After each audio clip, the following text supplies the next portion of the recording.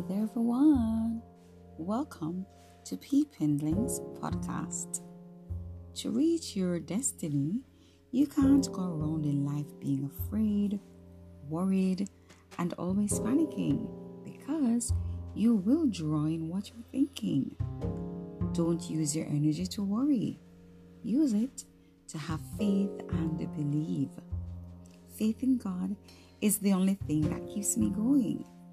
Knowing that God runs the world and there are circumstances behind the scenes where our eyes cannot see or our minds cannot find the reason or the logic is just so awesome. Remember, God also delights in working through our everyday life and experiences.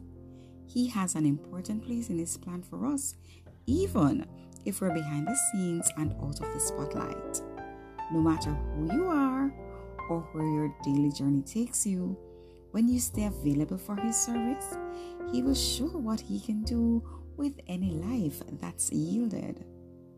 The Word of God, according to Psalm 33:10-12, says, "The Lord foils the plans of the nations.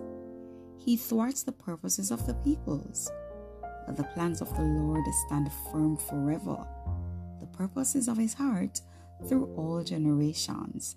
Blessed is the nation whose God is the Lord, the people He chose for His inheritance." Hope you had a steadfast Sunday. Bye.